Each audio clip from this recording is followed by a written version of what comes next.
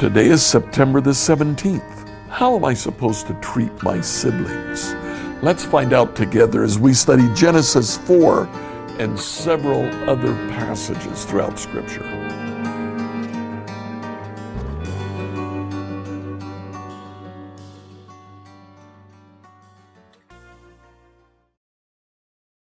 All this week we've been looking at the relationships that form in families and how the image of God is to dictate how we treat each other. We've looked at husband and wives. We've looked at parents and children. Today we look at siblings. It is very interesting that the first 5 chapters of Genesis set the stage for everything in the rest of Scripture, and especially in families. Genesis chapter 4 tells us the story of Cain and Abel. In the first 2 verses, Adam and Eve give birth to Cain and then to Abel. When they grew up, Abel became a shepherd, while Cain cultivated the ground. When it was time for the harvest, Cain presented some of his crops as a gift to the Lord. Abel also brought a gift, the best of the firstborn lambs from his flock. The Lord accepted Abel and his gift, but he didn't accept Cain and his gift. This made Cain very angry, and he looked dejected. Now God comes down and he speaks to Cain about his depression. If you'll notice, as we work our way through the passage, it jumps back and forth. First it mentions Cain, then Abel, then Abel, then Cain, then Cain, then Abel, then Abel, then Cain. Now, jumping back and forth like that, the author is showing us that with God there is no favoritism. But when it came to their offerings, the Lord accepted Abel's offering, but not Cain's. Because Abel offered animals? No. We find later that fruit, grain, wine, these were all acceptable offerings to God. Animals, certain animals, could also be acceptable offering. As God talks to Cain about his depression, we see the real issue here. In verse 7, God says, "You'll be accepted if you do what's right, but if you refuse to do what's right, then watch out. Sin is crouching at the door, eager to control you, but you must subdue it and be its master. Sin desires you and is seeking to dominate you." The very same thing that God said to Eve. You will desire your husband and seek to dominate him.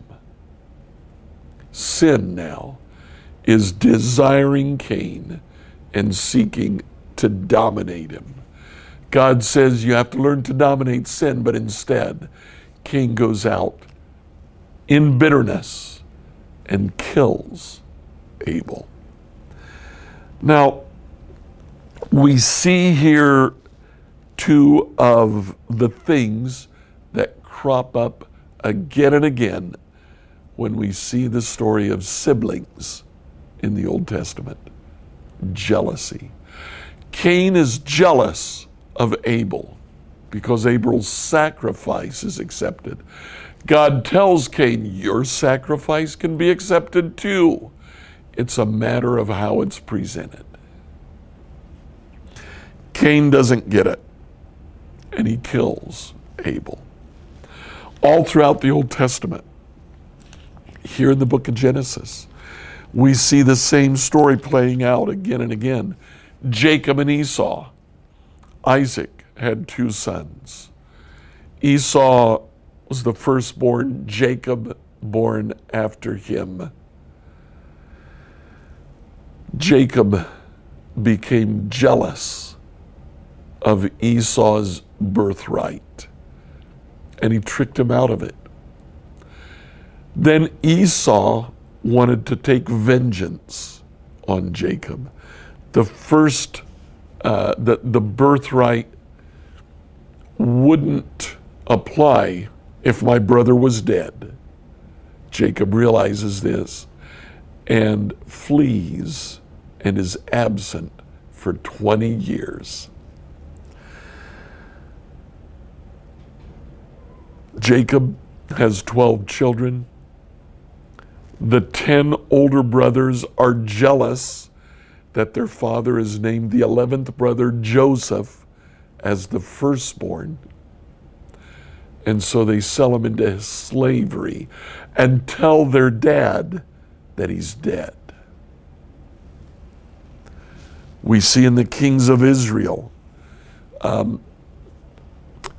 sometimes, actually many times, when there are brothers born to a particular king, the king who becomes king kills his brothers so that there's no chance of them becoming king. We even see in Jesus' parables the prodigal son. One son takes his birthright, his portion of the inheritance, and squanders it away. He comes back home asking to be made a slave. His father takes him and says, "No, you're a son." The older son, seeing that, is jealous. There is incredible jealousy among siblings. And when there is, it becomes the death of that family. But throughout Scripture, we see good examples too. Moses, Aaron, and Miriam are the three sons of Jochebed and Aminadab, I think his name is. Miriam is the oldest. When Jochebed gives birth to Moses, Miriam actually watches over Moses.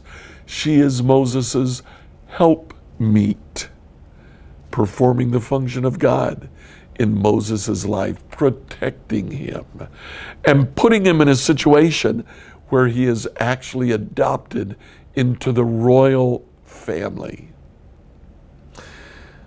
Peter and Andrew, James and John, brothers who were called to be disciples of Jesus. There doesn't appear to be jealousy there. Now, the disciples didn't get everything right, but at least there is no sibling rivalry going on.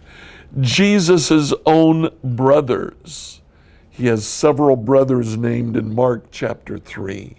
One of those, James, at first is jealous of Jesus and the attention that Jesus is getting. But after Jesus' death and resurrection, James understood, and he falls in line. He eventually becomes the leader of the early church. You see, jealousy among siblings can destroy a family. Jealousy in general can destroy. Job chapter 5 verse 2 says, "Surely resentment destroys the fool, and jealousy kills the simple."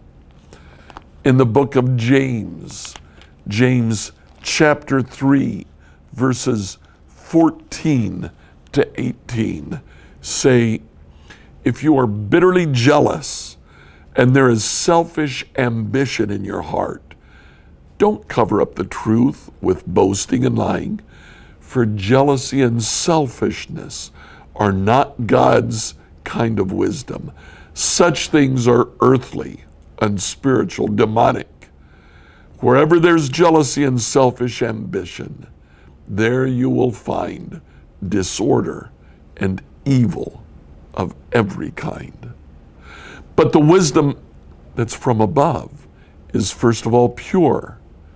It's peace-loving, gentle at all times, willing to yield to others. It's full of mercy and good needs. It shows no favoritism. It is always sincere. Those who are peacemakers will plant seeds of peace and reap a harvest of righteousness.